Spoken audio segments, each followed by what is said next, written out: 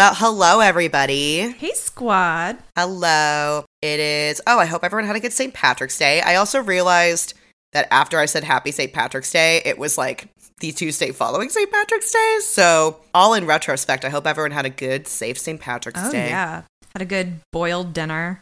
Every time I said this to my mom because I got invited to 2 boiled dinners, both family dinners. I'm not like fun. I was like, boiled dinners you really only need to have once a year. And you're like, yep, that was food. No, that is such a good way to, that's why I laughed, because that's such a good way to describe any foods that you ingest on St. Patrick's Day. It's a boiled dinner. It was okay. How was your boiled pink meat? I know, right? I was like, was there mustard? Was there not mustard? I went to one and someone was like, everyone makes fun of me for having mustard. And I went to the second, there was also mustard. And I was like, oh. I mean, because corned beef is a version of ham. Corned beef? Oh my God, I feel so... It's cow. I might leave that in. Leave it in. I might leave it in. I think it's important that the people know that I'm not as smart as I sound. And I know I sound highly intelligent as a person who screams every sentence I speak. I'm going to scream a lot in this episode. Am I? It was weird. This one was weird for me because I had jokes in there, but most of the time I was sort of just like, this is sad. Oh, it's a sad episode. I'm actually a little angry at the show, maybe. But this is later. Yeah, I have thoughts on mostly Olivia's plotline, but, like, everything else, like, it's just, yeah, like, as a sister of brothers, well, Brittany has brothers too, but, I was just like, this is horrible. Like, oh, this yeah, is horrible. It's really sad. As with all episodes, this one's about trauma, particularly family trauma. I feel like this is going to be a weird recording. Like you said last week, I think it'll be, or maybe this is a voice memo. It'll be a little like when we did Stalked. I think so too. Where we're kind of like, anyway, moving on. The vibe's off in this episode. Not our episode, but in this episode, the vibe's a little weird. And it's because it's a good episode, but the whole thing, you're kind of like, oh. You know, like, you're just like, oh. And I know last week's was like that too, but it was like, you could wrap your head around it a little bit because, like, it's violence, it's true crime type violence that is more widely reported on. Yes. This was just, like, a very creative and sad story. I'm kind of like, oh, who did this? Should we get into it? Let's get into it. We're both, like, making you know that emoji with the teeth that's just like, that's the face we're making. When I was writing my notes, there were a few times where I, like, write it on my computer so I don't have that emoji. I almost like put that in a few times, actually. I don't know if you know this, but we're recapping Law & Order SVU, Season 1, Episode 12. No, 11! Oh, God. I'm going to do this all. Episode 11, Bad Blood. But this is ESP Episode 12. Welcome. Original air date January 14th, 2000, directed by Michael Fields. And I felt inspired this week. It was written by Lisa Marie Peterson and Dawn DeNoon. Well, guys, you did an excellent, sad job. Thank you so much for this. Ugh, here we go. So we open on what appears to be a rooftop. We kind of just get thrown into it. Like, scene opens and Stabler goes, what do we got here? And what do we got indeed? The responding officer tells him that the victim's head was bashed in and that there were seminal fluids on and in the mouth, hands, legs, and it made the cop think of SVU. That's what he said. He goes, so I thought of you guys. And I'm like, what a great way to be remembered. I know. I was like, oh. And so Benson asks if the victim, she says something about the victim, and she goes, was she? And the officer goes, actually, it's a he. And I'm like, oh, twist. So Benson and Stabler walk over to the body, and the cop tells them that he's been ID'd as Seth Langdon. He lives in the building on the 6th floor. And they kind of like start looking around, and Stabler sees this blood on an AC unit and said, like, the murder must have happened here. Olivia states the guy didn't go quietly, so I think it's like a very violent scene, and they're like, oh, someone must have heard something. Yeah, and the cop says that there was a party, like a big party on the 3rd floor that night. Then he also makes a comment about this being an ironic death because Seth is the son of William H. Langdon. Okay, I wrote socialite or something, who believes that homosexuality is immoral and can be cured. And Olivia our first inappropriate comment of the episode, Olivia goes, well, that's one way to fix it, ma'am. She says it sarcastically. Yeah, she's clearly not a homophobe. No, she wasn't saying it like, well, that's one way to fix it. Dun, dun. Dun, dun. So now we're back at the we're at the station for the first time in this episode, and Cragen's handing out medical forms because the station got them all better health insurance. Munch is pissed because he believes that they are collecting information to use against them or stalk them or something. I don't even know what he was kind of just like, they're going to use this information against us. And I'm like, how? For what? I know he was rambling, and at first I thought he was going to talk about how they're going to use this information to like deny them coverage, but then he just started rambling, and I was like, oh, that is not what he thinks. I know we say this a lot, but like it didn't really make any sense, but it was sort of just like a nondescript conspiracy theory. He's like, do you know what they want to do to us with this information? And Jeffrey goes, yeah, they're looking out for you, Munch. Psychiatric coverage is at 80%. And I'm like, Cassidy, who has stated that this form is longer than the last book he read, hands his form in, and Cragen tells him he misspelled hemorrhoids, which I think we're both about to say, honestly, is a hard word. That is a hard word, and if he really did have them, that's really rude to like, I'd be like, if I handed over my form and my boss was like, oh, and you really heavy periods, I'd be like, it's a medical condition. You spelled menstruation wrong. Yeah, no, and also we have Olivia over there, you know, that she definitely dissociated from that moment. I would not want to find out that a man that I had recently slept with had hemorrhoids. I also have to note Jeffries is here in a yellow sleeveless vest. I'd like to see her closet. I think it's just all yellow and gray vests. I think so. And then she'll occasionally pair, I don't want her to do this anymore, but she does do it. She'll pair like an orange long sleeve shirt under the gray vest. I wanted to do that with the yellow vest. It makes more sense. Yeah. But she doesn't, and she won't, because she's Sagittarius, and now that I've said it, she's going to deliberately go against what I've just asked her to do. So Munch wanders over to Olivia. He sees her form, and he goes, yeah, see, she has the right idea. Leave the father's side blank. So Liv she doesn't even react to this. She kind of acts as though he just, like, pointed out that she spelled her own name weird or something. And Stabler just goes, let's keep our eyes on our own papers. Did you see the look Stabler gives Munch? He goes, like, it's like his crazy, like, it's a little intense. He's like, keep your eyes on your own paper. Okay, I'm sorry, I'm not doing intense enough eyes. It's because you're not talking about the one you love. Cragen suddenly has had enough of this bureaucracy talk, which he started. He asked for what I'm going to now call the Cragen rundown. Stabler's up first. He's like, this is Seth Langdon. He's a white male, 21. He was at a party on the third floor of his building, and then he went up to the rooftop around 1 a.m. There, like Paige said earlier, there was seminal fluid all over him, and they are assuming this occurred pre-mortem. I am so sick of saying seminal fluid, but I guess that's on me for having an SVU podcast, so. It's said a lot in this episode. Yeah, I have seminal fluid, and I'm not going to lie to you, I kept forgetting how to spell that. I kept being like, semi, you know? Like, I don't write semen enough to know how to spell it. I spell Cragen's last name like 3 different ways, with a menagerie of letters, sometimes a K. A cornucopia of letters, if you will. I look at your notes and one day it's spelled Q-U, like Cragen. I know someone who's named Courtney and it's spelled Q-U. Oh no. Her name is Courtney. Can I leave this in? I don't know her that well. Okay. Cassidy notes that there were 2 types of seminal fluids found on Seth's body. One of them was Seth, and the other was, and Cragen goes, the doer!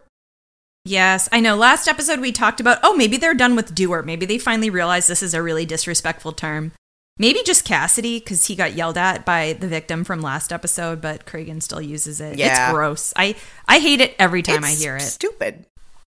Because it's just kind of like, you know what it is too? I think because we're girls and it's like, it just sort of like, doer. It kind of sounds like do her, which is just upsetting. You know, the whole thing. Like, yeah, I wish they would stop, but they won't.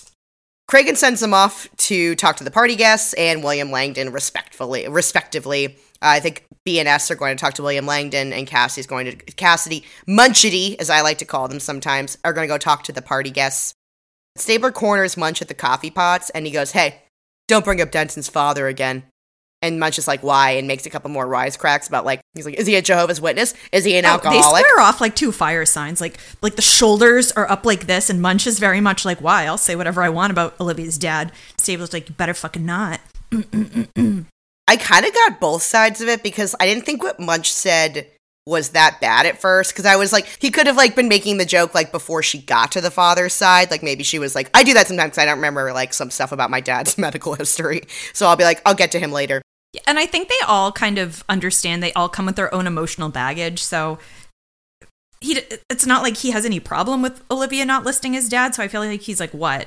It seemed a little intense. And then Stabler goes, because, he can't just be coy about anything. He goes, she doesn't know anything about him except that he's the man who raped her mother. And Munch is like, oh, yeah, fuck. Munch makes that face like, oh, shit. Okay. I would have pooed myself right there. I would have been like, oh my God. Like, I dead ass. It's like when you make a joke about someone's mother and they're like, my mother died. And I'm like, I'm really sorry. Do you remember last episode when Stabler's like, your stomach just fell 2 floors? That would be me right then. I'd be like, oh my God. I probably would start crying. I would immediately make it about me. So I'd be bad. like sobbing in the corner. You know me, I'm a water sign. I'd be like, oh my God, I can't believe I said that. Oh my God. No, I would immediately make it about me, and I'm a fire sign, but it would just be more like, wow, am I this fucking stupid? See, I'm a Sagittarius, and we're very self-deprecating. I'm like all the other fire signs. Dun dun! I don't know what this place is. It's the Moral Coalition. How does this even exist? I don't really understand what they...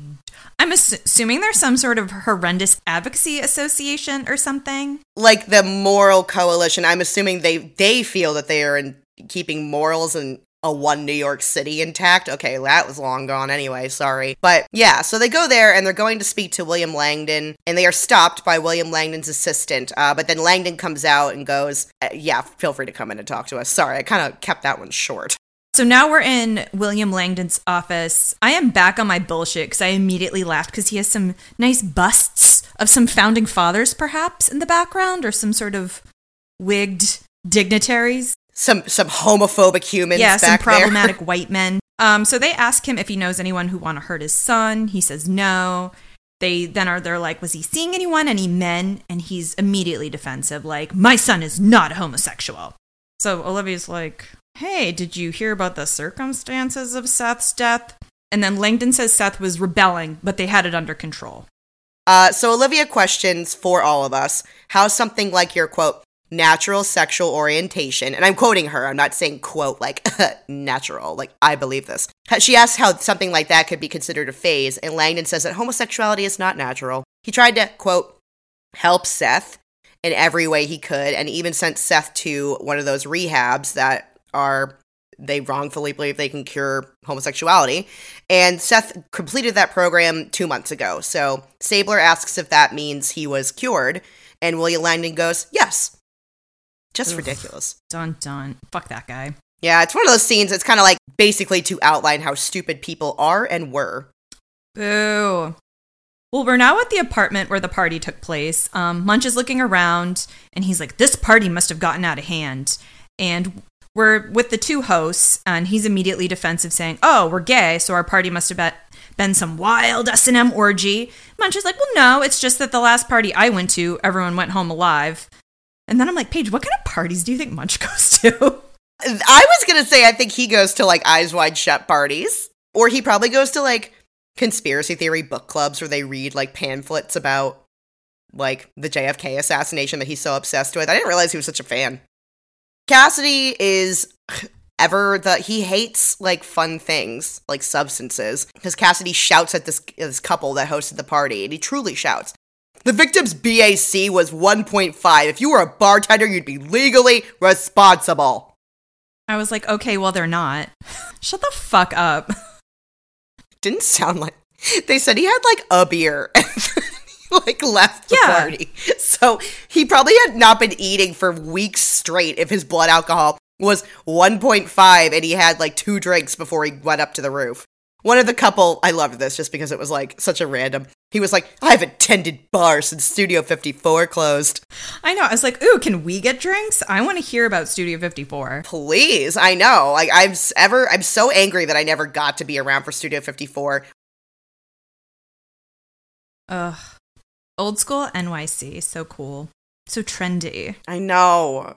They would have, if we had died at any point then, they would have been like, well, look at this feckless whore laying here on the street. Detective Cassidy's like, oh, these women were drinking and smoking pot. I'm very concerned. The drinking and the pot concerns me. It scares me. It sure does. Sweet summer child. The couple explains that the guests at the party were prominent members of the LGBTQ community, so it wasn't like a stranger could just walk in. Like, they wouldn't have just let anyone get in. Cassidy, who probably should have been left at home, for this assignment, says he needs their names and addresses. He asks how well they knew Seth, and apparently they've seen him around the building's gym, and he was really nice, still finding himself. Cassidy, who I said, watch your tone, so he must have had a tone here, asks if Seth hooked up with anyone at the party. One of the hosts says, on the contrary, he sort of unhooked. He arrived with an attractive blonde man. They had one drink, and then Seth started to flirt with someone, and the blonde guy got upset and insisted they leave. They argued in the hallway. The man left. Seth came back in, grabbed a beer, and headed for the balcony. And the host insists that what happened on the roof had nothing to do with the party. It was a really civilized affair, which I believe. They both seem like very, like, they're adults. They were having an adult party. Benson and Stabler are talking to the building's supers. Their names are Lorraine and Jesse Hansen. Lorraine is Queen icon legend Amy Ryan. Yes. Love Amy Ryan. I am like 1 degree of separation from her. I've heard she's really nice, and she's a really good actress. She was really good in this episode. She was, yeah. She does a great... They just did a new movie about the Long Island serial killer like 2 years ago, and she played one of the mothers, and she did a really good job in that. Currently, she's on Only Murders in the Building. I think that's her most recent piece of work, but yeah, she's here. She's awesome.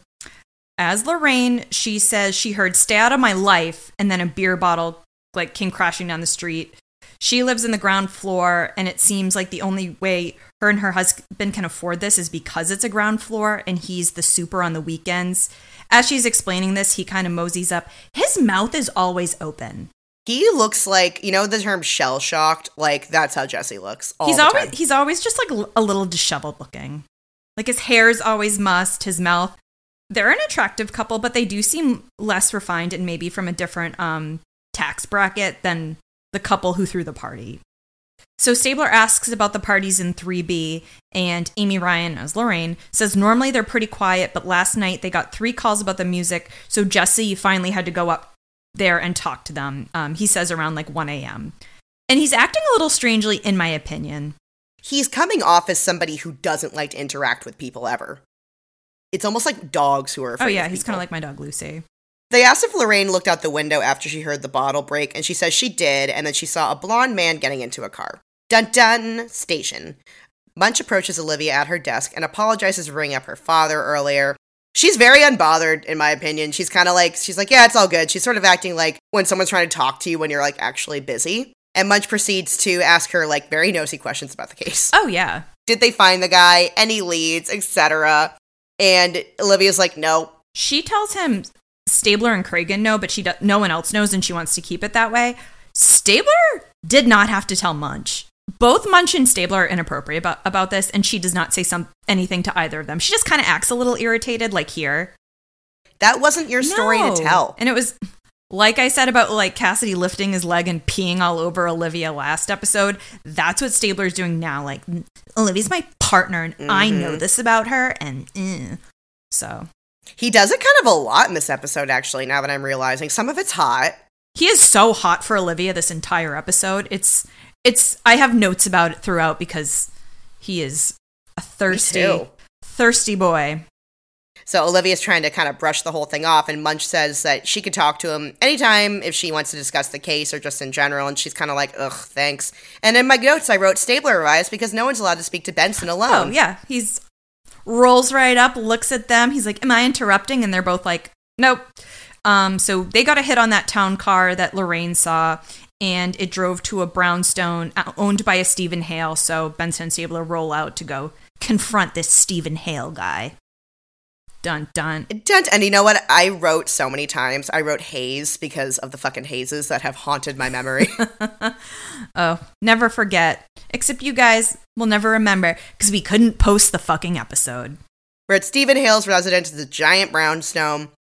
Elle and Liv arrive, and the aforementioned blonde man walks outside right at that moment, per usual, per SVU. And so they realize it's actually William Langdon's assistant. And William Langdon, Seth Langdon's homophobic dad. And Stabler, he gets all righteous and he's like, does your boss know what you did to his son? It's like, bro, we just got here. And Stephen Hale's like, and as he's kind of like processing this, a little boy runs out and calls, Dad! And runs down the stairs after Stephen. So they play some like sweet bum bum bum bum bum as like Stabler and Benson are like, oh no, he has a child. But they always do that with the kids. These people are always just leaving their own homes, and then the kids are always like coming outside right after them and being like, Daddy! It's like, did you forget your dad existed in the 2 seconds like he left the house? Right, and it looks like the nanny was like about to take the kids somewhere because someone who does not look like his wife is coming after them. So, yeah, what the fuck was that? Yeah, and then of course I understand that, like, you know, the police show up at your door, it's not, and then Stabler yells at you, do you know what you did to your boss's son? But, like, he kind of grabs his son and looks at them sort of like they're about to take him, and it's just like, oh my god, everyone needs to chill. Relax. Chill out. Dun dun, the station.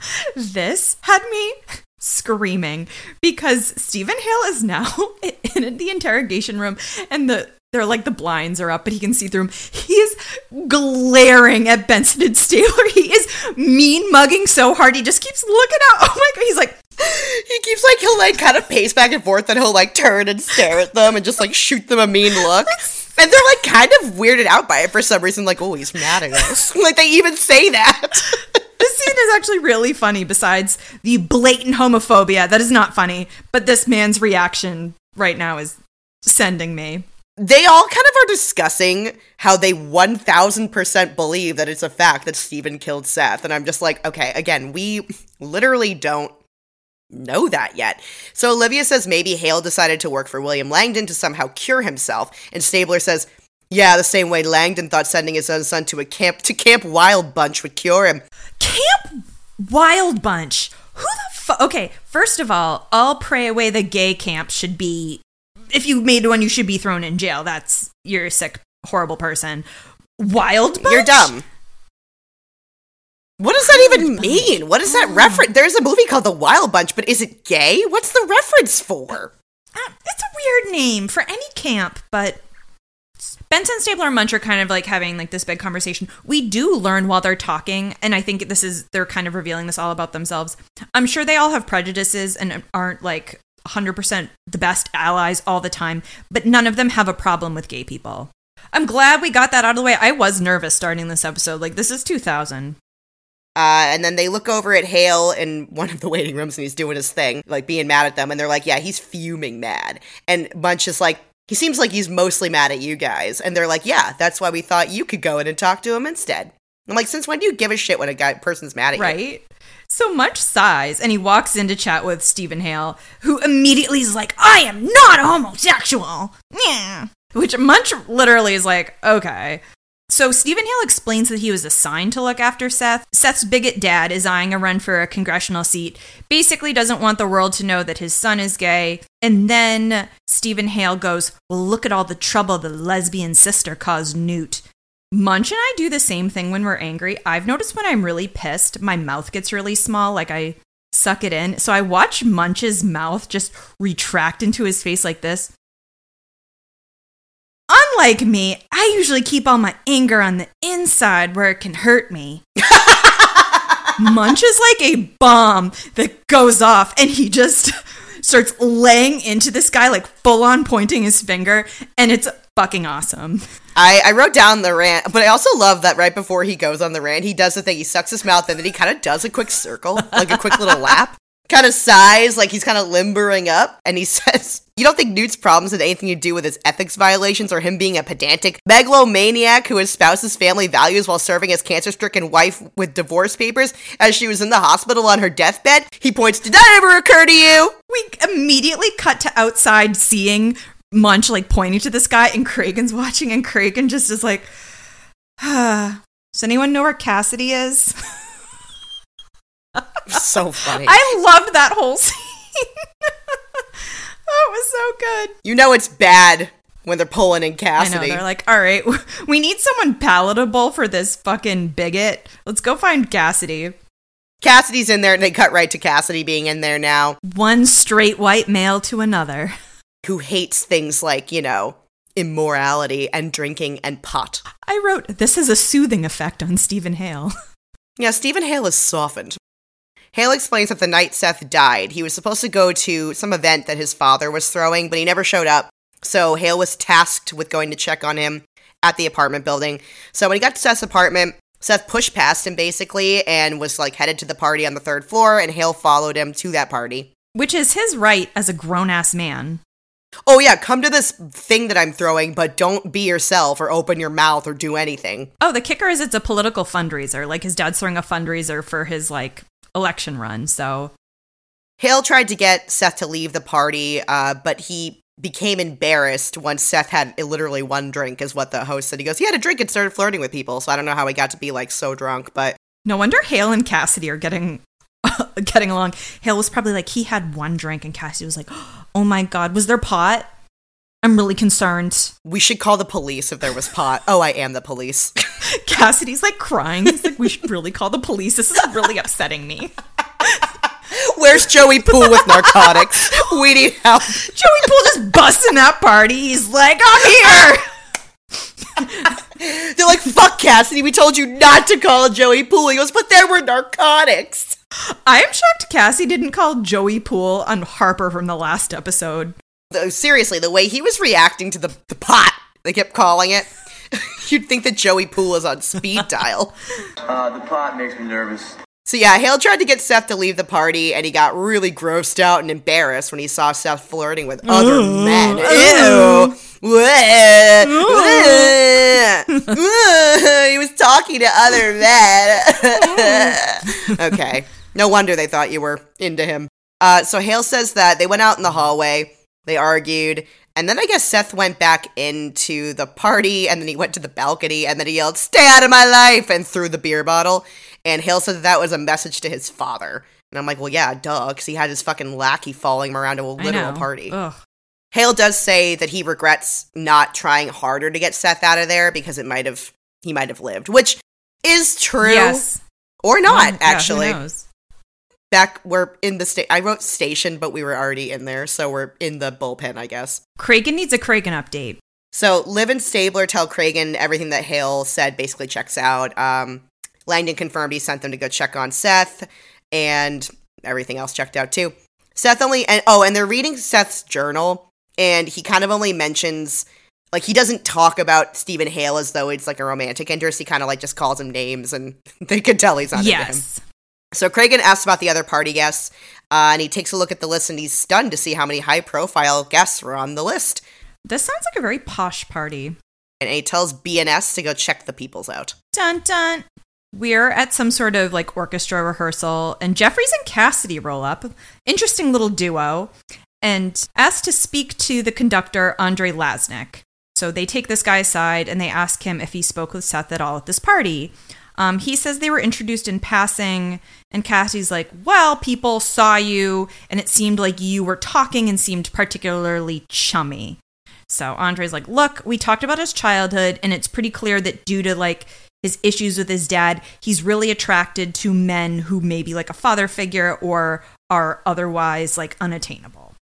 Andre says kind of in passing, well, you should look at the tape. I bet you'll see more on there. And Cassie and Jeffers are like, what tape? And Andre says that another guest had a camcorder running the whole time during the party. And then he said it was Assemblyman Rossi's boyfriend, Joe I spelled his name. Oh, no. It's Joe Bandolini? Yes, Joe Bandolini. Dun, dun, dun. So I wrote somewhere outside in the world because... Yeah, Benson and Stabler are on the street, and they approach a cop car. So Officer Joe Bandolini is actually an officer of the law, and they ask him, they kind of pull him aside, he gets out, and he doesn't want to give them the tape because he's afraid that it will be socialized around the cop world, and that his colleagues will find out that he's gay, and he has kept that away from his professional life. So Olivia says that they might need to get a warrant. She's always threatening people with a warrant. Like she does like kind of jump in it pretty fast. So they just kind of have this back and forth where he's like, listen, I've watched the tape. There's nothing in it that's going to help your case. And they're like, we really, really need to see it because you can't know that. And basically he knows that if it gets into the wrong hands, it could ruin his whole fucking life. I'm going to say it wasn't that long ago in New York City where it was basically against the law to be gay. Yeah, I understand him entirely. Oh, yeah. And although, you know, the tape does come in handy later, he also doesn't know these people. Yeah, you can't trust anybody. And I mean, he seems like a really nice guy, and I'm sure it took him like a long time to build his career. And also, we get a glimpse of his partner, and his partner looks like someone Don't judge a book by its cover, but I gotta say, they're like, hey, can we talk to you? And they like walk him out of earshot of this guy, and this guy like, I don't know, he looks like a beat cop from the 80s who just like literally just sits in his car and watch crimes happen, and maybe like buys a little coke and beats a sex worker because he's a bad person. I've made a lot of assumptions about this guy, but anyway, I don't think Joe Bandolini should tell him about his orientation. I don't trust his partner. Yeah, I totally agree with him. I don't get it because I've never had to go through this, but I get it from the perspective of I know just from history how people were treated, and I do not blame him. I would not want that tape to get out. Stabler promises that they will do right by him, and finally Bandolini says he's going to come over by their squad room in the morning. Dun dun. Munch is speaking with an older cop about Benson's mother's case. This was a weird scene because I feel like, again, they said things, but like nothing really helpful. Yeah. Okay, I was like, am I crazy? Because I feel like I listened to this like twice and I was like, I don't know. Basically, the cop says that they collared a guy who they think was probably the one who attacked Serena Benson back in 1968, and his name was Carl Kudlak. What a hideous name. In the 60s, Kudlak was arrested multiple times for rape, but his wife would always like give him an alibi so they could never keep him in jail for long, which is so very 60s. Oh, yeah. So once she killed herself in 1972, which I would love more details on that, they were able to put him away for, I guess, only a little bit, honestly. Again, so it's very vague. They don't really give us too many details. Yeah, basically all we learn here, besides the name of Carl Kudlak, is that the detective who worked on Serena Benson's case has passed away, and Munch just now has his notebook. I missed that part, but otherwise, that was kind of it. It was a little bit vague. Dun dun, because that's it. Cragen's office. So Stabler is called in, and it's Officer Bandolini's in there, and I think he's got his, like, basically an officer's rights advocate? Yes, this person's a lawyer. Okay. He's a mustachioed gentleman. I like this guy because, again, he's on the right side of history, but the advocate tells him that basically they threatened Officer Bandolini by saying that they would get a warrant for the tape, and Stabler's like, no, we didn't. We're trying to collect evidence. And the advocate says that they both reviewed that he and Officer Bandolini reviewed the tape, and they know for a fact that there isn't anything on it that will help with the investigation. It doesn't really, there's nothing that is detailed enough to like prove anything. And he also says that if there is at any point Officer Bandolini is outed accidentally on purpose, he said, which I was like, true. The SVU division will be hit with a defamation lawsuit that will make their heads spin. Yes.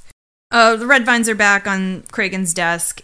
They basically have a back and forth again where Cragen and Stabler are like, we really need to see this tape. And actually, the his advocate from the Gay Officers Action League, which I should have Googled to see if that's a real thing. I don't know. But basically, this rep says, you have your needs, we have our rights. Deuces! And he basically hands them some paperwork that says that they filed an injunction, and then they leave. Thank you. Okay, so I missed the part where it was specifically for LGBTQ officers or, advocates. So that's good. I'm shocked they had that. Me back too. then, I was like, honestly. well, that's good. Dun dun. Well, kinda. They're in the bullpen now. Munch approaches Olivia and says that he's been looking into her mother's case. Super inappropriate. Yeah, and Olivia tells him in a more polite tone than he deserves that she appreciates the thought. She has looked over her mother's case a million times, and she tells him she's pulled everything there is to pull. She's really polite, but she does seem like vexed. And then fucking Munch is like, I don't think this was pullable. And then like hands her a little manila folder filled with secrets. And I guess it's about Carl Kudlak, and he goes, from what I've heard, he's right for it. And I'm just like, I don't know, but it's like, what do you mean? What details? Now, Stabler busts in with the most macho display I have ever seen. He grabs Munch in like this fake wrestling move and is like, hey, you messing with my partner? I'm like, Elliot Marie Stabler. What on earth? I was trying so hard not to fucking scream into the mic. What the fuck was that? I wrote he lightly assaults Munch right here. He like grabs him. I wonder if around the neck. Belzer got a little PTSD because I assume this is what like Hulk Hogan did to him. He like grabs him in a fucking fake wrestling move, like, you messing with my partner. I was like, boys. Right, he like bum rushed him. He like ran up in like a bizarre macho display. That's all I can call it. It was disturbing. It just proves that Stabler is apparently traumatized from that 6-month period where Cassidy was stalking Olivia, and he's like, well, I have to make sure nobody ever does that again by stalking her myself. Oh, it's probably one of those things where he can't, like, outwardly do it to Cassidy, so he's doing it to Munch. I mean, Cassidy's significantly smaller than Stabler, but I mean, they could probably, like, fisticuffs a little bit, because he really didn't give Cassidy this much of the business. How does Olivia get any work done? Literally, Cassidy's sexually harassing her, Cragen's screaming, Munch is mansplaining her mother's case to her, and Stabler is too busy fucking trying to fight off Munch because he's mad at Cassidy. I am choking on the toxic masculinity. It is right. I love how at the end of the season, they're like, we really need to get rid of Monique Jeffries. I'm like, oh my God, we need so much more estrogen in this show. Please. Dun. We're at the cranky ME's office, but you know what? I feel bad for her in this scene. Did she get a haircut or something? Because I was like, who's this new lady? I think it is her, yeah. I think she dyed her hair like a darker auburn. So the ME is trying to tell Benson and Stabler that she has a preliminary hit on the DNA samples, the semen sample that wasn't Seth's semen. Sorry, everyone. There's just so much semen. I'm sorry. Literally just semen everywhere. We have to write semen so many times. So they tested the other seminal fluid found on Seth's body, but they have like a preliminary match for that DNA. But she says kind of a couple times, she goes, this won't hold up in a court of law. We need like the mitochondrial test to come back because this is just a PCR test or something. And the other tests will be more detailed. And while she's trying to explain this, Stabler keeps going, the name, please, the name. My God, it's like when he was assaulting Jeffries when she was trying to tell them about, what was the child molester's name from that other episode? Oh, fuck. Oh, God. Bill Turbot. Oh, yeah, it's like when he was assaulting Jeffries about Bill Turbot. Yeah, what'd he do? So then she goes, she kind of looks at them like, for fuck's sake, and then she goes, Ray Gunther, and everyone looks like, oh, fuck. And we're like, who the fuck is that? Right. It kind of reminded me, I know you're not as big into South Park, but it reminded me of, like, do you remember the Hat McCullough, like, bit? No. So Hat McCullough was this child murderer they kept referencing, but in South Park, but he would eat the children. Oh my God. So there was this whole storyline where they're like, they thought that like somebody was campaigning for Hat McCullough to be arrested or to be let out of jail. So there was like a big protest being like, free Hat McCullough. This episode was just on TV the other day because I think at this like ceremony, he's like, now hand me a child. And they like hand him a kid and like the boys are like, oh crap, what did we do? Yes. Okay, I just saw this episode. They're like, Ray Gunther. And I'm like, it's like when they were like, Hat McCullough. Ray Gunther is a very violent sounding name.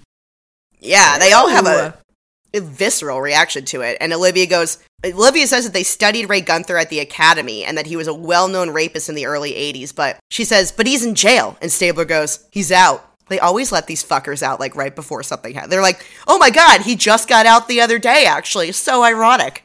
Oh, he was so bad he has a name. He was called the Parkway Rapist, which, like, in my head, the first time I watched the episode, I'm like, oh, he sounds like a really bad serial rapist. I didn't really put it together that, like, he had a name, so it was, like, a big deal. Done. They go to the bullpen, and Jeffries is spitting mad. Oh, she is on one. Mad about Ray Gunther's release and she says he brutally raped 7 women and beat one so badly that she needed to have reconstructive surgery. Why? Okay, well, actually, we do find out. So then Brittany's favorite man, the young Briscoe, is there for literally 2 seconds. They decide to give him... He gets 3 lines. Or no, he gets 3 words. Maybe he escaped. Yeah, Stabler's on hold with Sing Sing. I mean, Stabler's always on the phone. Oh, forever on the phone. Actually, he was not as much on the phone. Yeah. Brittany held up a glass to her face. Prop comedy for this auditory experience. And Olivia's on hold with somebody else. I wrote Rikers. I was like, I don't know, she's calling jails. But they're all so very mad, as they should be. So it's one of those shots, which I really appreciate in SVU, where they pan the camera around to follow the action. Like it goes from person to person as they have their input. And I feel like makes the scene feel really fast paced. I notice SVU does this a lot, and I really like it. So Cragen enters, and he says that Ray Gunther was paroled after 15 years, serving 15 years of his 25-year sentence due to jail overcrowding. You know, it's a really good idea. It happens all the time, actually. Let's let out convicted rapists and pedophiles, but let's keep in a bunch of people who have dealt weed. We'll give them life sentences. I know. Make it make sense. Make the math, please. Why? Because this is real. In California, they released that guy, the one that cut off that lady's arms. Yes. Oh gosh. Yeah. What was that? Mary that guy. Something. Mary. Or her name. Yeah, her name was Mary. I don't know why I can't remember this traumatic fucking story, but they let him out because of jail overcrowding. That guy cut her arms off and then threw her off a cliff. Not to mention the rape.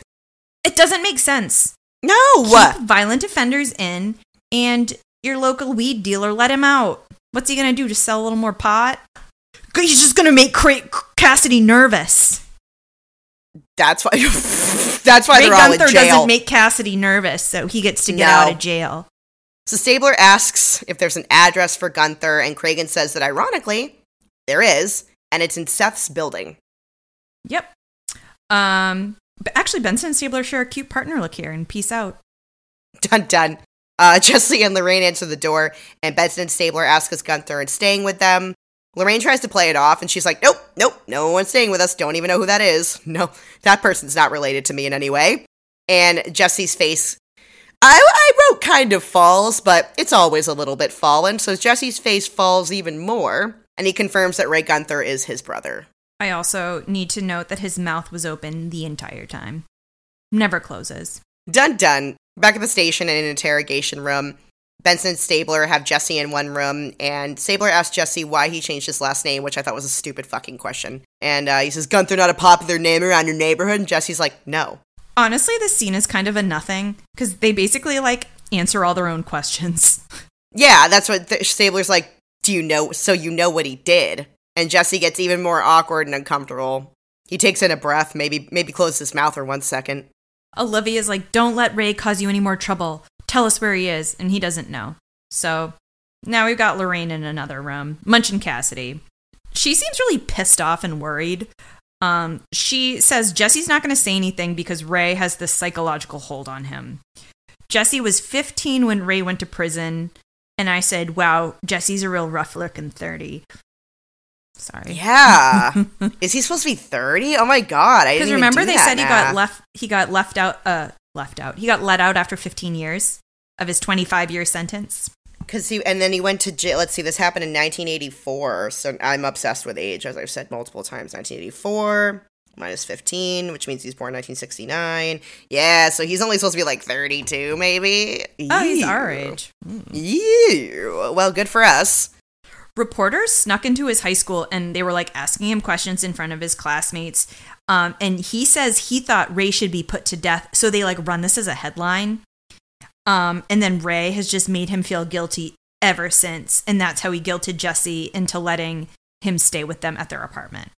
Okay. So this is the difference between oldest children and youngest children. I'm an oldest child of 2 brothers.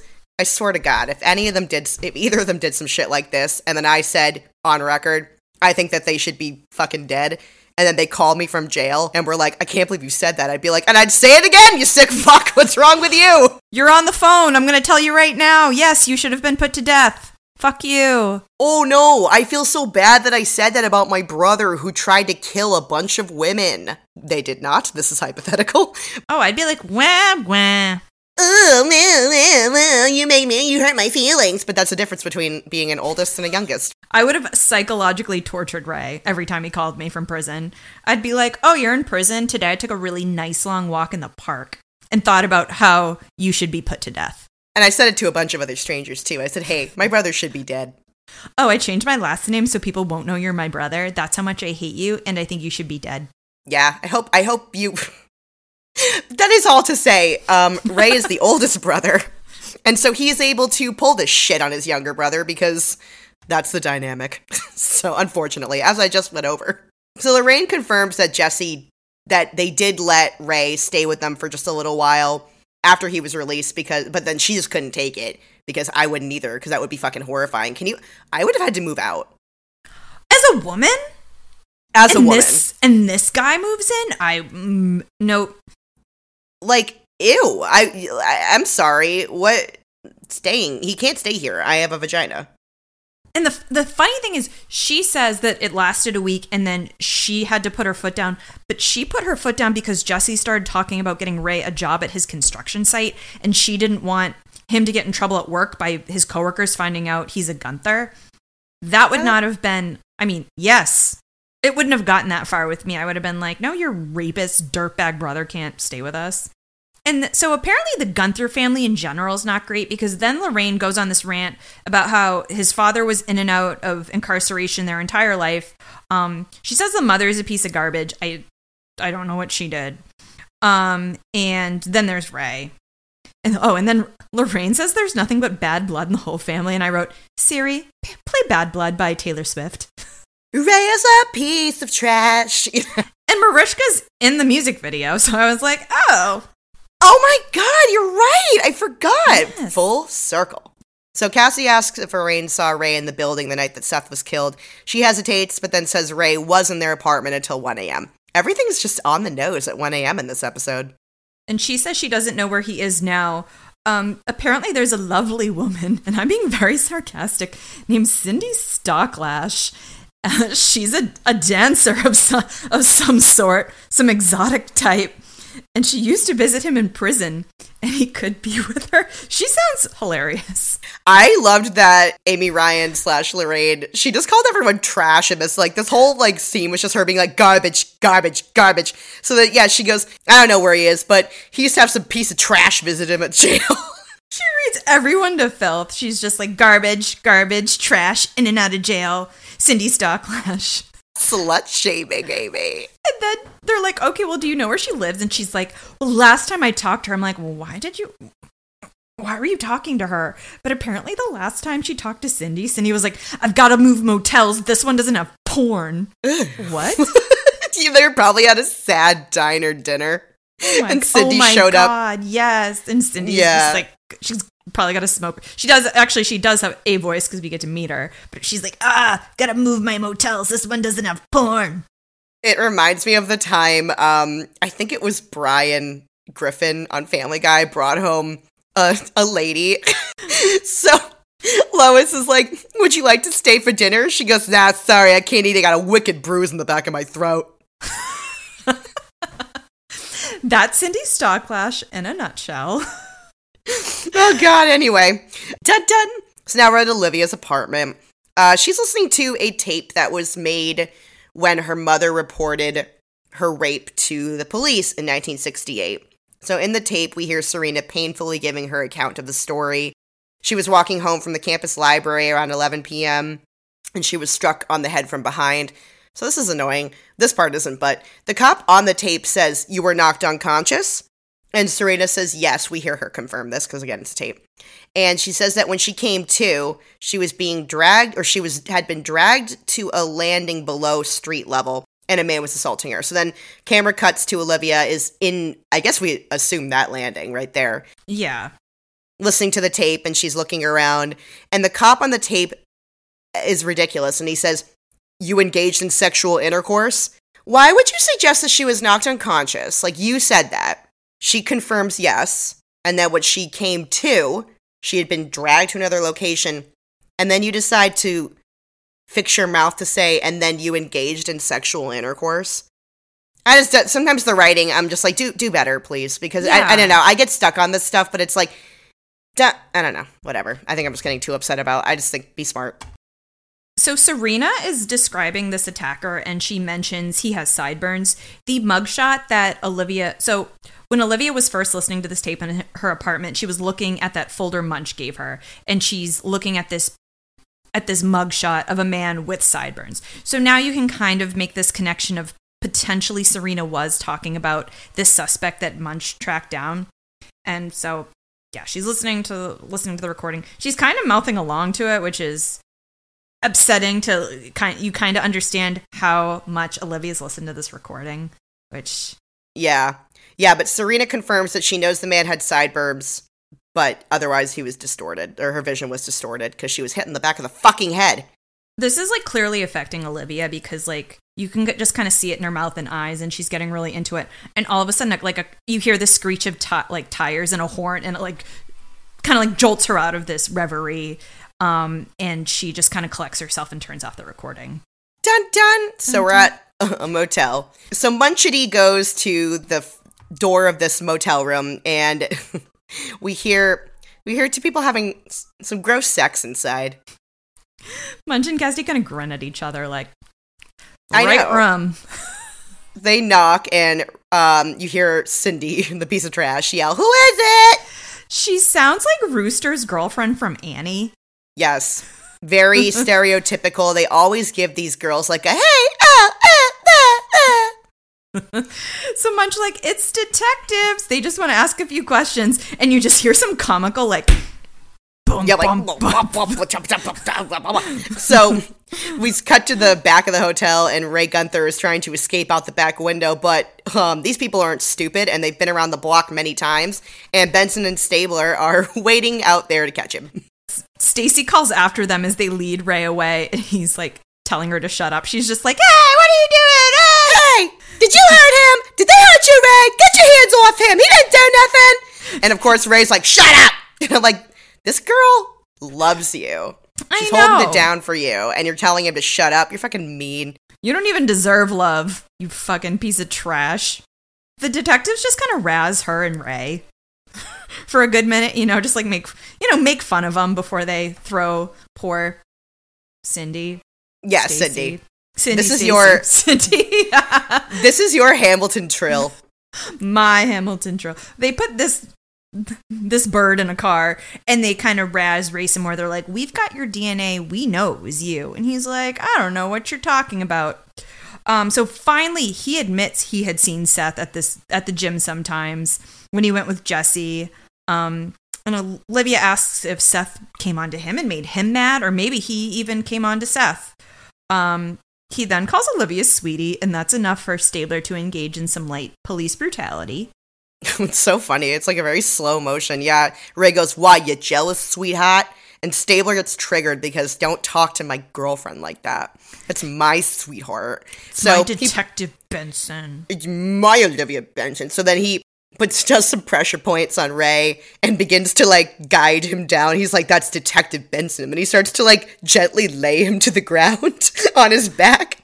Put a grown-ass man on his back on the concrete like a baby. And I thought it was hot. Oh no, that was attractive.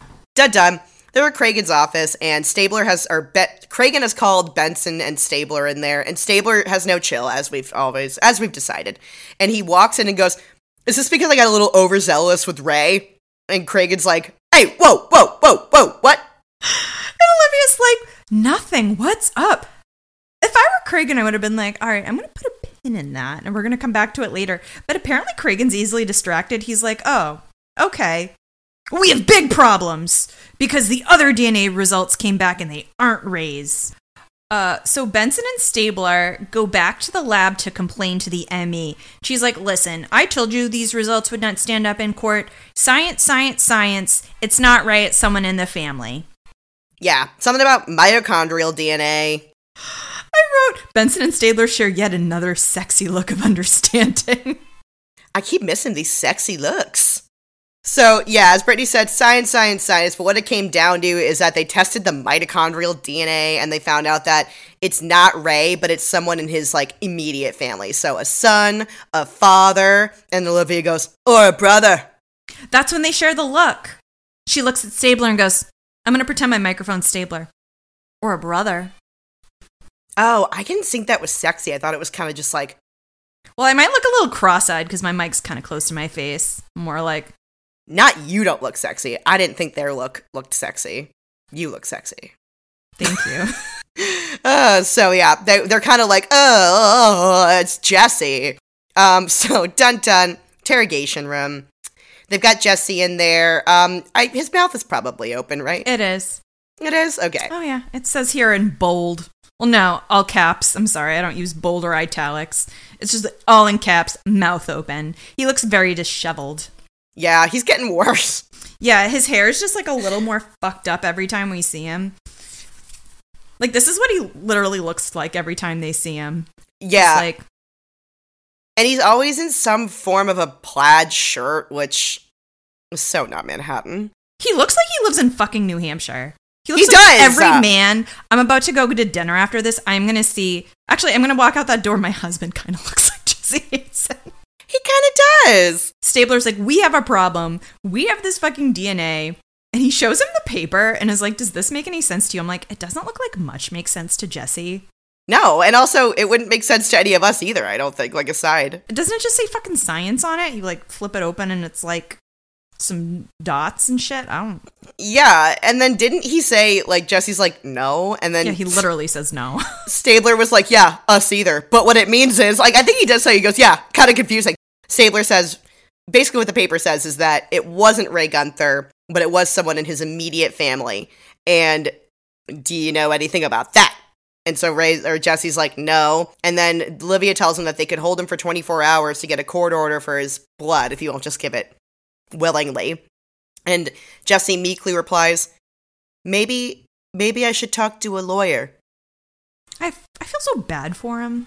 Yeah. And then Liv kind of just like, it's weird because she kind of makes it sound like they're going to hold him. And then once he says that, she goes, oh, you're free to go. I was like, okay. Yeah, I mean, like, I get it. They are trying to kind of, like, scare tactic people into confessing, but it was sort of like it was like a 180. She was like, we're going to hold you for 24 hours, get a court order, and get that blood from you. And he's like, I think I should call a lawyer. And she goes, oh, well, you're free to go. Yeah, and it's not like she says it like it's because of what he said. She's like, yeah, well, you're free to go. I was like, dun. Munch has a sexy woman tchotchke on his desk, and it's been bothering me for episodes, and it's time for me to make my peace with it. I've never noticed it until this episode. It's almost like they were like, I need everyone to look at this sexy woman tchotchke. It's every episode they seem to have zoomed in a little bit more, and this time it's like half the frame. You have to like see it before you see what's going on at the desk. He also has a bust of JFK, but I don't have enough time to dig into that, so moving on. Sexy woman tchotchke. Oh yeah. So Cassidy and Jeffries and Munch are all standing around Munch's gross desk, and they're discussing that at Ray's trial in 1984, his defense team claimed that Ray and Jesse were raped by their father during childhood. And a lot of inappropriate comments come. Munch says, the Menendez defense. Thanks, Munch. Yeah, look up the Menendez brothers if you don't know what that is. Cassidy says, could explain a few things about good old Jesse. Oh, you mean like how he looks traumatized? Yeah. Okay. I hate Cassidy this episode. He's a prick. Yeah, like, what is wrong with you? I mean, even before that, you could tell the difference between somebody who's just socially awkward, somebody who's been through some shit, and Jesse's literal mouth agape expression is the latter. So Jesse was put on the stand, and he said that he said Ray made up this story. And as he's saying this, Cragen saunters up because he likes to interrupt people. And he's basically like, he says Jesse will have more to say once they get this court order for his blood. And then everyone just starts talking about family and whether or not you can basically be born bad.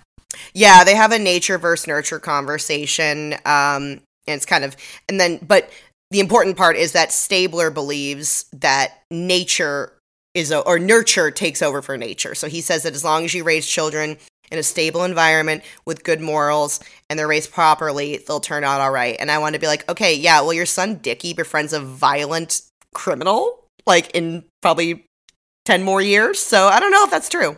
And Olivia's like irked by this and she like walks off all mad. And Stabler, who is obsessed with her this episode, follows her. Obsessed.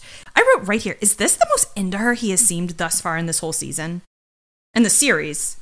With the exception of last episode, when she's like, now he wants to date me. And he goes, can you blame him? Oh, he's like fired. It's because of the competition with Cassidy. Men, I'm telling you. So Olivia says the only way any of this makes sense is basically if Jesse is fruit from a poison tree. And Stabler's like, well, you can't believe that. And then she walks off. And that's the end of the scene. Yeah, she's kind of making it about herself, I guess, which I was going to comment on later, but it's sort of to imply that because of her history with her father, I think it's supposed to be like, oh, are my genetics poisoned? You know, do I have bad blood because of who my biological father is? more on that later because I'm kind of like, well, you're 34 and I've never done anything. Yeah. This is like a quest like a 14-year-old would go on. Be like, my dad was evil. Am I evil? You're 34, lady. It'd be one thing if she was battling a drinking problem because as we find out later, Serena Benson is an alcoholic. Because then you can kind of be like, oh my God, is this like nature versus nurture? But like, you're 34. You've never committed a violent crime that we ever hear about. You went to the police academy and are now trying to help people. And now you're having like a pre-midlife crisis. Like, am I going to maybe murder someone or commit a violent crime? Grow up, Olivia. Dun dun. Dun dun. Abby Carmichael's office. She was husky voice today. Well, she goes full Texan. She's like, ooh-wee, I hear your DNA tech did the Arkansas Shuffle with your results. I was like, Abby, please. Ew. So she's like, you went after the brother first. Jesse's lawyer apparently is like, where does this end? Are we going to test every relative of Ray's Gunther's? I was like, drama? Oh my gosh.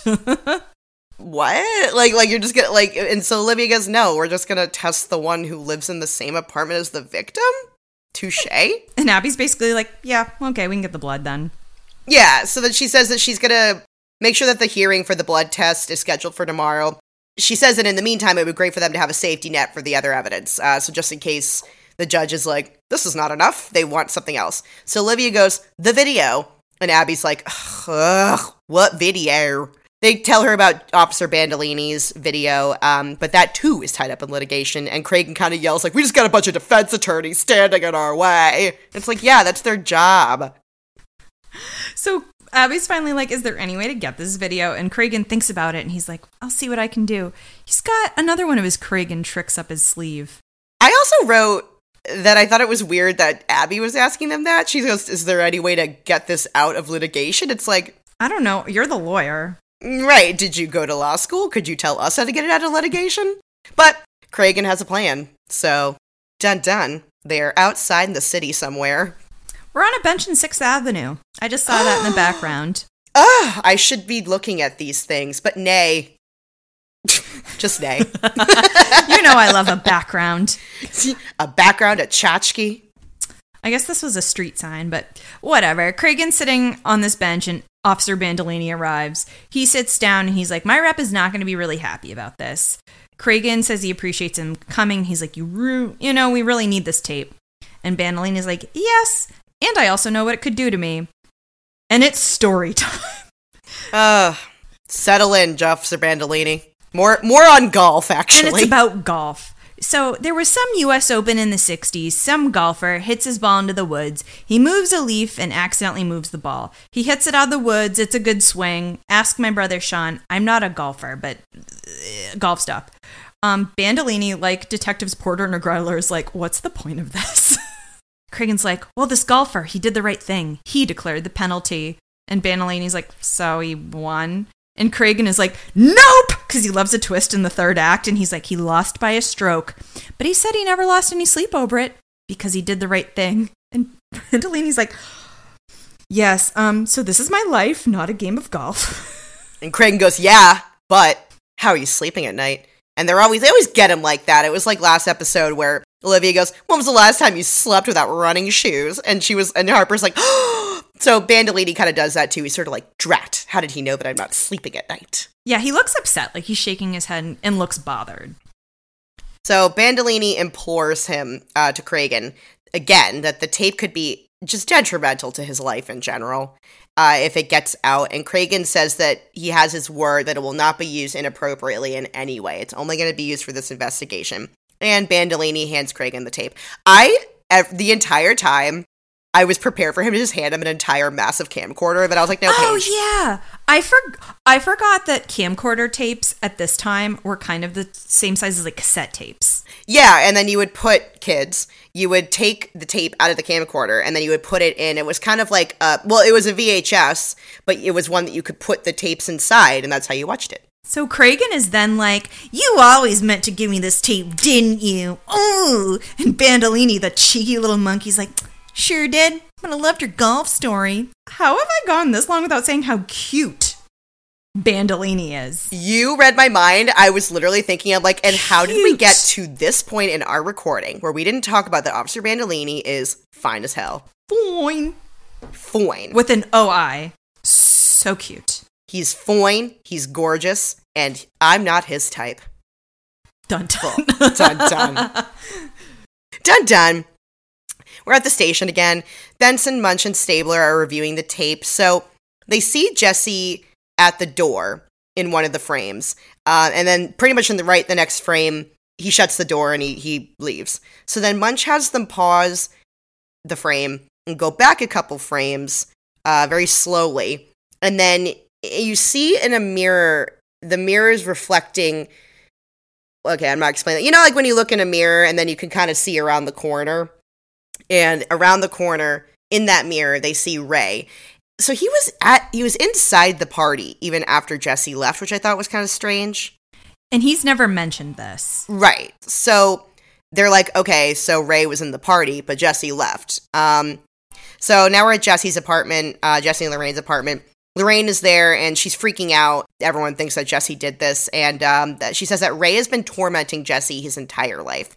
So she goes more into detail on this. Apparently, while he was incarcerated, Ray would call Jesse every week from jail and just bully him into visiting him. So when he would finally go visit him, every time he came back, Jesse would just be completely distraught. He would begin to spiral. He'd disappear, binge drink, which I said is probably why Jesse's mouth is always open, because he's probably always hungover. I just feel so bad for Jesse. He's just such a sad character. It's fucking horrible. And again, I'm sorry, but that is a dynamic that I think only a younger brother could have with their older sibling, where you kind of, it's like a bizarre sort of authority figure thing. Because I'm just like, if that were my younger brother, I'd be like, I'm not going to come visit you, little twit.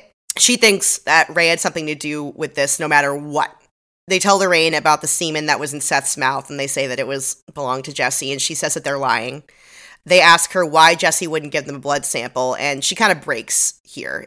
Again, it was one of those scenes where they ask her a question that kind of has nothing to do with what she ends up telling them. They're like, why would he lie about this? And then she just goes, oh God, I'll tell you. So she says that Ray came to their apartment around 7 p.m., and he and Jesse started to drink the entire night until about 1 a.m., which is when they received a couple of complaints about the music at the party on the third floor.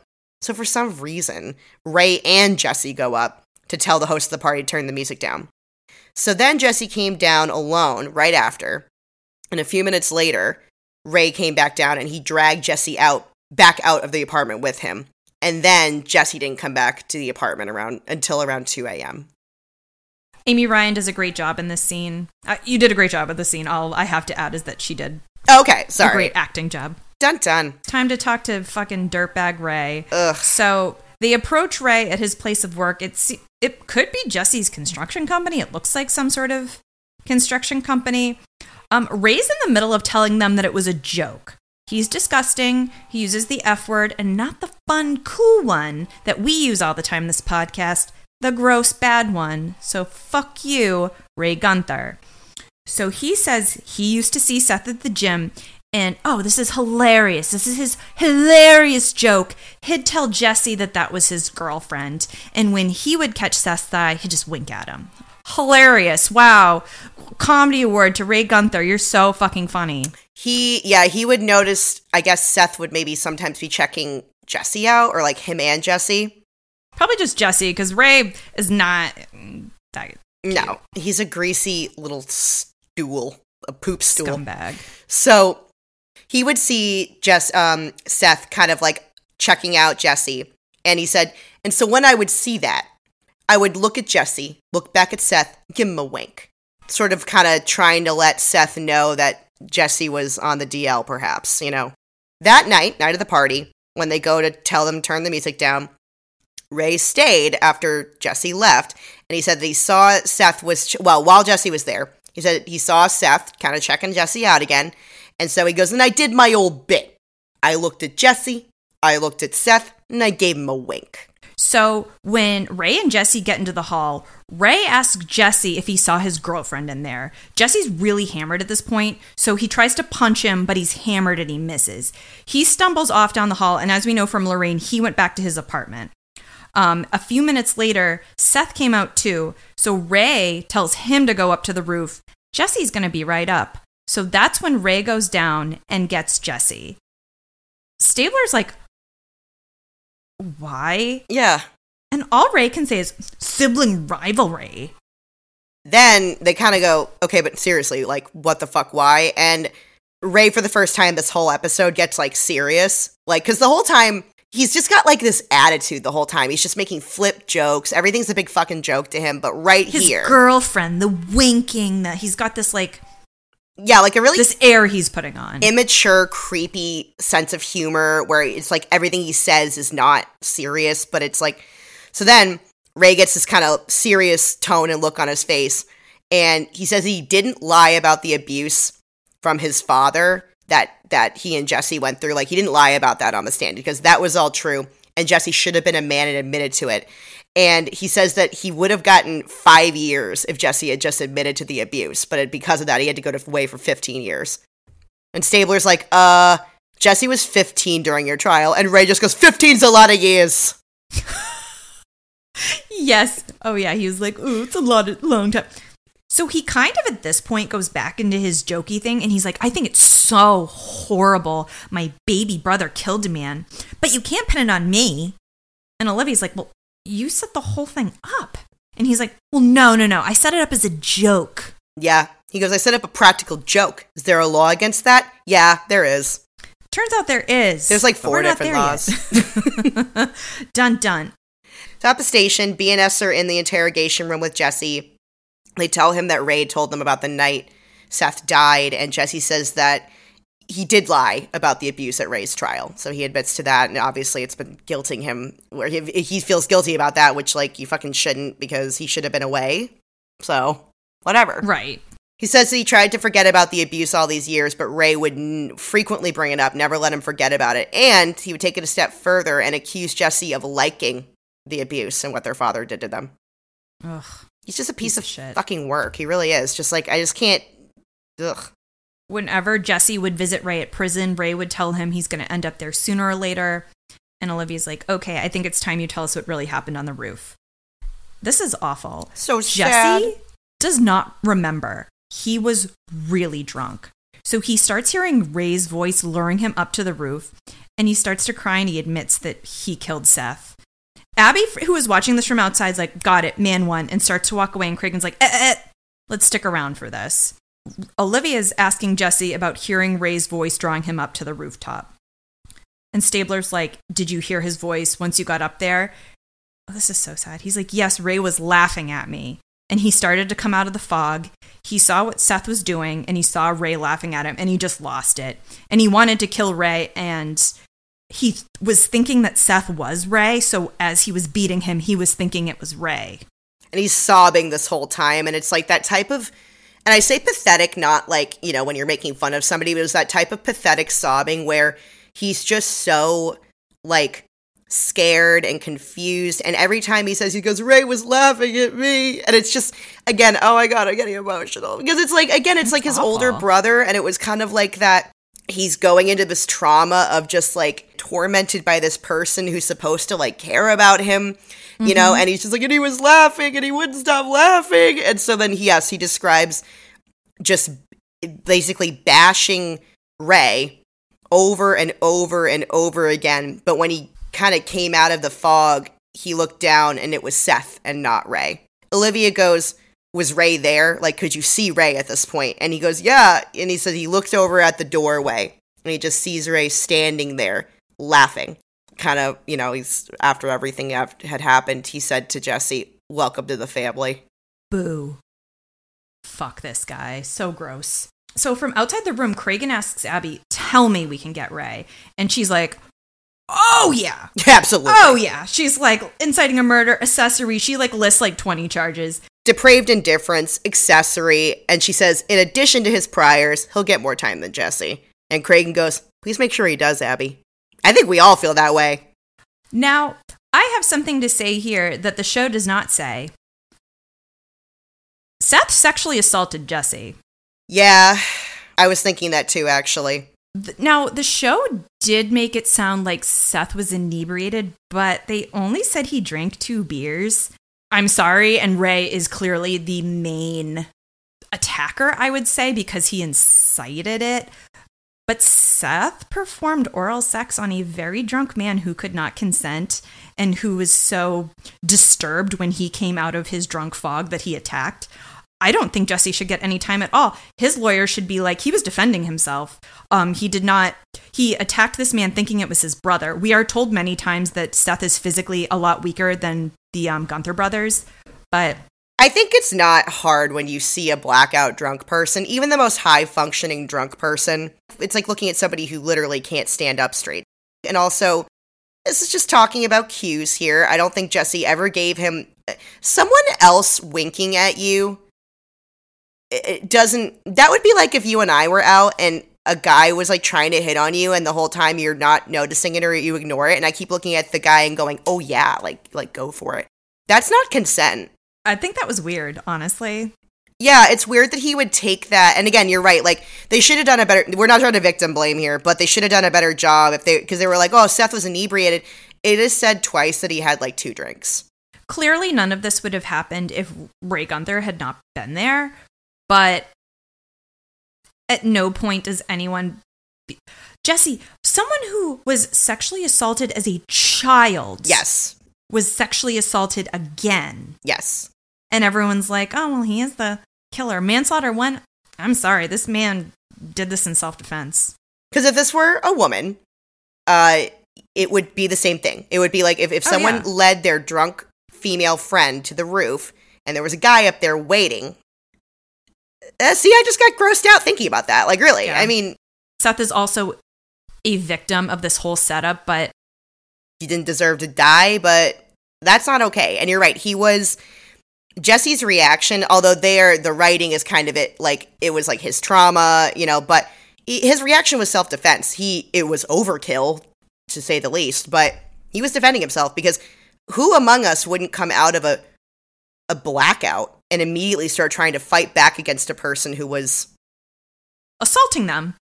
We're at the station later, and Stabler is just he's deciding to make this whole case about Olivia at this point, and he's like, live, love, and he's trying to convince her that genetics had nothing to do with what happened to Jesse, and it was because Ray had been tormenting Jesse mentally his entire life, and Jesse kind of eventually was convinced that this would happen to him eventually. I don't agree with that as far as Stabler goes. I don't think he was convinced. I think he was running from this possibility, and it caught up to him because he unfortunately didn't have the balls to cut his brother out of his life. Yeah. But Olivia's all solemn, and she seems unconvinced. She seems to think that she's a violent offender. She's not even the person who, gave Ray Gunther a little twist down a few scenes ago. So she looks at him, Stabler, and she says that there's something she needs to do. And he's like, what good will it do you? And I'm like, how do you know what she wants to do, bro? I know. So they go on a little date. Not really. Yeah. So Olivia's now walking down this street, and she turns and she looks at the mugshot and looks up at some old dude hanging out of a window and is like, And then she gets back in the car with Stabler and goes, not him. And he's like, how do you know? And she's like, I'm sure. I'm positive. I mean, I know it's supposed to be Carl Kudlak, but also it's ironic that Carl Kudlak happened to be leaning out his window at that moment. I know. I never lean out of any of my windows if you, watched me from my apartment. And he didn't look, I know, it's like you've never met this guy before, and he doesn't look anything like his picture from the 60s. I don't know, the whole scene was kind of strange. She's convinced it's not her dad. Yeah, she even says, that's not my father. And I'm like, all right, well, yeah. Stabler's like, okay. Okay.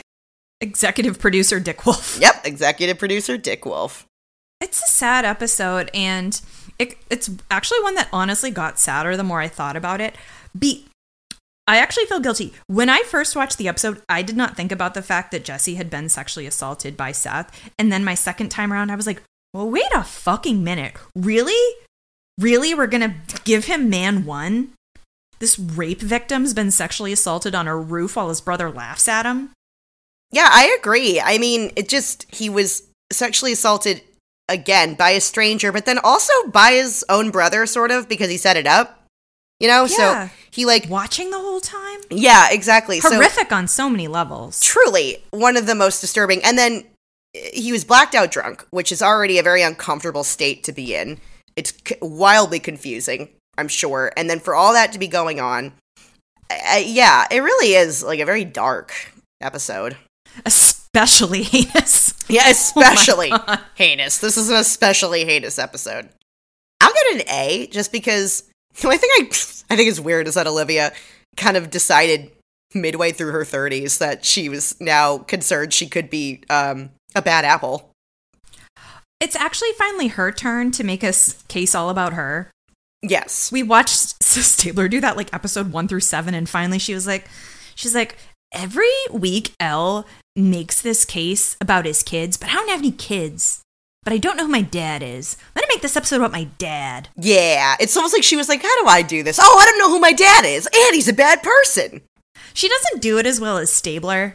She's just too level-headed to be really good at it, so... Right. No one brings the drama like one Elliot Marie Stabler. I never thought I'd say this until we had a podcast about it. I miss the Stablers. I know. They distract Elliot in a good way, because this episode he was all, keep your eyes on your own paper. Yeah, he was, there you go, you're doing it. She's doing the eyes, guys. She did it perfectly. Oh my god, that was exactly it. I might have to, we can find the clip of fucking Stabler assaulting Munch. That was wild. Hey, you bothering my partner? It's just like, just starts to like hit him on the head. Like, oh hey, you bothering my partner there? Puts him in a headlock and gives him a noogie. You bothering my partner there? Stop talking to her. She's my girlfriend. You bothering my girlfriend, my partner? I'm telling you, there are too many fire signs in this squad. There really are. He's fire signing in this episode. He's like, let me get involved. Let me put myself in the middle of this. And then Monique Jeffries, Sagittarius, screaming and yelling about injustices. And then doing something a little naughty that gets her fired later. And I'm like, that's so us. That's so us. You and her are that like meme of what is it, Paul Rudd, and someone he's like, look at us. Yeah, look at us. So this episode was really serious. I have a feeling next episode's gonna be a little more Stocks and Bondage, but I could be wrong. It's season 1, episode 12, Russian Love Poem. Is this the one that's, there's one that I just always, like, that she finds her dad hanging in the closet or something. I know, okay, I'm about to be like, it's so annoying. But it's like, I think this is the one I get mad at. Sorry, go on. Oh, no, that's it.